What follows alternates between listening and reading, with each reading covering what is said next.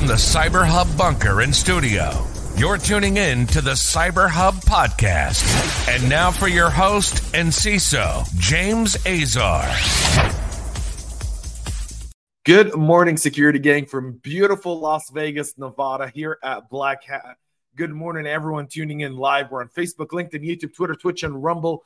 Good morning to everyone. It really is an early morning here, by the way. It's 6 a.m. here in BlackHat, and yesterday was a very, very long day with some great conversation to be had and a lot of flight delays. I got to tell you something on the flight delay side. What is going on with these flight delays? I haven't, in the last month, every time I've traveled, I've been caught by some sort of delay somewhere. Never canceled, thankfully, but always delayed. And yesterday's delay pushed us back a little bit, but we're able to meet with and create some awesome content with Blind Spot Security and Adaptive Shield. Really excited about that. That'll be coming out real soon. I'll be doing some reels from their booth and their locations tomorrow while we're roaming the floor here at BlackHat. So really, really exciting stuff. So good morning, everyone tuning in. I don't have my traditional cup of espresso. It's 6 a.m. in Vegas. I couldn't find any place that has espresso this early in the morning.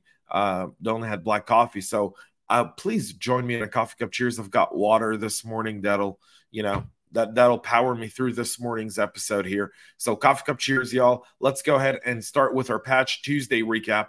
Microsoft patching 33 different vulnerabilities across affected products and a defense in-depth update to block the attack chain. Redmond's security response team said the pre-patch mitigation stopping the attack chain leading to the Windows Search security feature bypass vulnerability CVE 2023-36884 that's being abused by Russian spies and cyber criminals is now patched.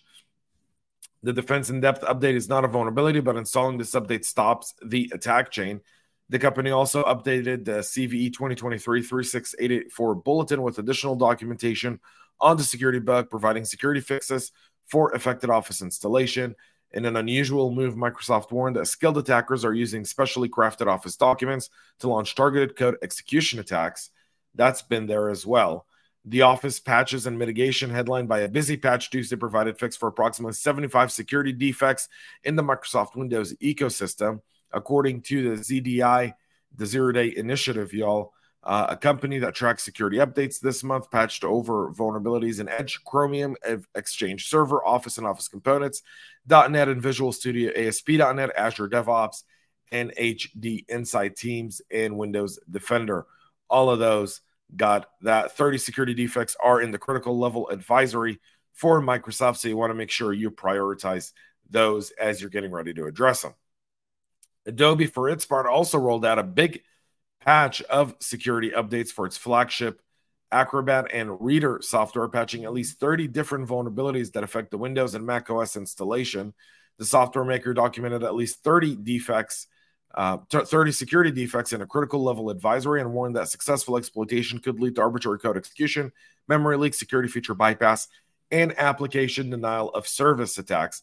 Adobe said affected software includes Adobe DC, Adobe Reader, Adobe 2020, and Adobe Reader 2020. The Acrobat Reader fixes headlines a busy Patch Tuesday at Adobe, so you want to make sure you get those auto-updated and ready to go.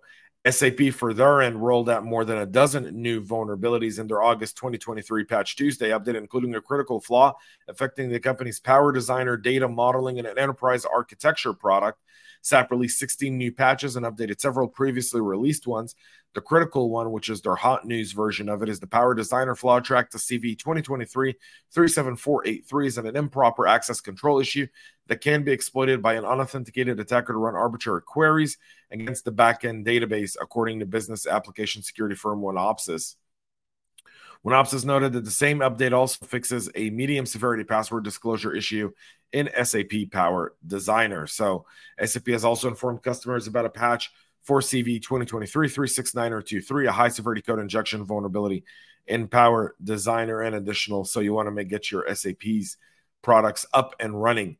Intel, for their end, released a total of 46 new security advisories informing customers of about 80 different vulnerabilities affecting firmware and software on the Intel side. The most serious of the flaw based on the CVSS score are 18 high-severity issues allowing privilege escalation or, in a few cases, denial of service attacks. The vulnerabilities impact the processor BIOS, chipset firmware, NOC BIOS, Unison, Management Commander, NOC Kit, and Mini PC BIOS, Driver and Support Assistant, AI Hackathon, ProSet Wireless Wi-Fi, and Killer Wi-Fi NOC Pro software suite, Easy Streaming Wizard Virtual RAID on CPU, SGX and TDX for some Xeon processors, and Unite products. There's a bunch of medium severities as well. A vast majority of the flaw disclosed on Tuesday have received patches, but some of the impacted products have been discontinued, and as such, there's no support. Intel also published an advisory on Downfall. Let's get into that. The new Downfall attack on Intel CPU does steal encryption key and data. A senior research scientist over at Google has devised a new CPU attack to exploit a vulnerability dubbed Downfall. The vulnerability impacts multiple Intel microprocessor families, allows stealing passwords, encryption keys, and private data like email messages or banking info from users and share the same computer. Stracta CV 2022 409er 8.2. The flaw is a transient execution side channel issue and impacts the whole processor based on Intel's microarchitecture, Skylake through Ice Lake. Threat actor exploiting the issue can extract sensitive information that's protected by the software guard E-extensions or the SGX. Intel's hardware-based memory encryption that separates in-memory code and data from software on system.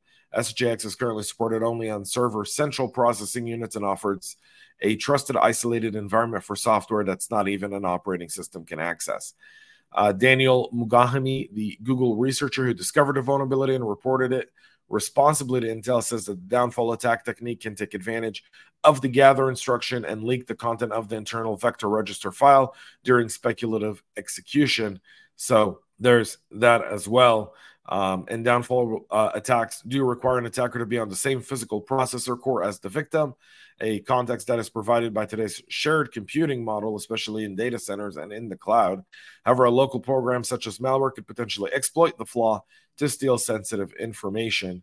So Intel told Bleeping Computer that the issue doesn't impact Elder Lake, Raptor Lake, or Sapphire Rapids, and that Downfall affects only 3 families of processor: the Skylake family, the Tiger Lake family, and the Ice Lake family. So those are the ones that are impacted. And they're trying to see if this exploit outside of a controlled lab environment would be a complex undertaking. Intel said that the customers can review the risk assessment guidance from the company and decide on disabling the microcode mitigation through mechanisms available on Windows and Linux, as well as virtual machine managers, leaving it up to the customer to determine the risk and the continuity. There's also software-based mitigation. Eliminating the risk of Downfall or GDS attacks requires a hardware redesign, which comes at a cost the industry is not willing to pay. So disabling simultaneous multi-threading can partially mitigate this. Disallowing affected instructions through the OS and the compiler to prevent them from leaking secrets is another one. Disabling gather or preventing transient data forwarding after the gather instruction are all there as well. So there's that. An evil proxy phishing campaign targeting 120,000 Microsoft 365 users. Evil proxy is becoming one of the more popular dark net phishing platforms to target MFA-protected accounts. Researchers are seeing 120,000 phishing emails sent to over 100 organizations to steal and take over Microsoft 365 accounts. The new research comes from Proofpoint, which warns of a dramatic surge of successful cloud accounts takeover incidents in the past 5 months, impacting primarily high-ranking executives. The company observed a large-scale campaign supported by Evil Proxy, which combined brand impersonation, bot detection, evasion, and open redirection. The phishing as a platform that employs reverse proxies to rely authentication requests and user credentials is out live and being used. As reported in September of last year by Resecurity, Evil Proxy sold to cybercriminals for around $400 a month, promising the ability to target Apple, Google, Facebook, Microsoft, Twitter, GitHub, GoDaddy, and PyPy accounts. A new phishing campaign observed by Proofpoint since March of this year is using the Evil Proxy service to send emails that impersonate popular brands like Adobe, DocuSign, and Concur. So keeping all of that in mind, these are very advanced types of attacks. They're using it for really kind of unique phishing opportunities, And again, this threat remains a very viable one. And finally, they said, let's go ahead and digitize our elections. That shouldn't be an issue. We can't even get our email right. So the UK Electoral Commission has now had a data breach that exposed 8 years of voter data. The UK Electoral Commission finally disclosed the data breach that that exposed the information of anyone who registered in the UK between 2014 and 2022. The disclosure comes 10 months after the commission first detected the breach and 2 years after the initial breach occurred, really kind of bringing about the question of what took so long to report it to the public and what's going on at the UK Electoral Commission. In the public notification of the attack, the commission say they first detected the attack in October of last year and have learned that the actors were in their systems much, much earlier. In fact, in August of 2021, they went 14 months undetected. As part of this cyber attack, threat actors accessed the government agency's servers, holding its email control systems and copies of electoral registers. They were able to access reference copies of the electoral registers held by the commission for research purposes and to enable permissibility checks on political donations. The register held at the time of the cyber attack included the name, address of anyone in the UK who registered to vote between 2014 and 2022, as well as the names of those registered as overseas voters. However, the exposed election register didn't contain PII of those who registered anonymously. The Electoral Commission says the exposed voter information include first name and surname, email addresses, personal and or business, home addresses, contact telephone number, content of the web form and email that may contain personal data, any personal images sent to the commission, personal data contained in the registry's name, first name and surname, home address, and date on which the person achieving voting age that year. During the attack, the threat actor had access to the email server as well, exposing any internal or external communication with the agency. The commission says the cyber attack had no impact on any of the election system or individual voter registration. The agency is downplaying the attack, saying no voter registration was modified and that much of it is already in the public domain. However, there needs to be a bit more transparency on that. That's it for our show this morning. Tomorrow, we'll be back with a whole lot more as we wrap up, as we kind of kick off BlackHat here in just a short few hours. Tomorrow, day 2 of BlackHat. I won't be sticking around for DEF CON this year, but I hear DEF CON is going to be absolutely amazing. Some great content coming your way over the weekend and next week, by the way, from stuff that we've recorded yesterday with Adaptive Shield and Blindside Security. Today, we are recording with Mesmo and I believe another firm whose name's not coming to mind, Pantera. So recording with them, and we'll be releasing all that content here in the next week. So don't go anywhere. Some really cool stuff. Thank y'all for watching. Thank you for subscribing. Thank you for being part of the show. From beautiful Las Vegas, I bid you all a very good day, and I hope to see you later today if you're here in Vegas. Cough cup cheers, y'all, and stay cyber safe. We love feedback, so make sure to connect with us on social media and subscribe to our podcast on your favorite podcast listening platform.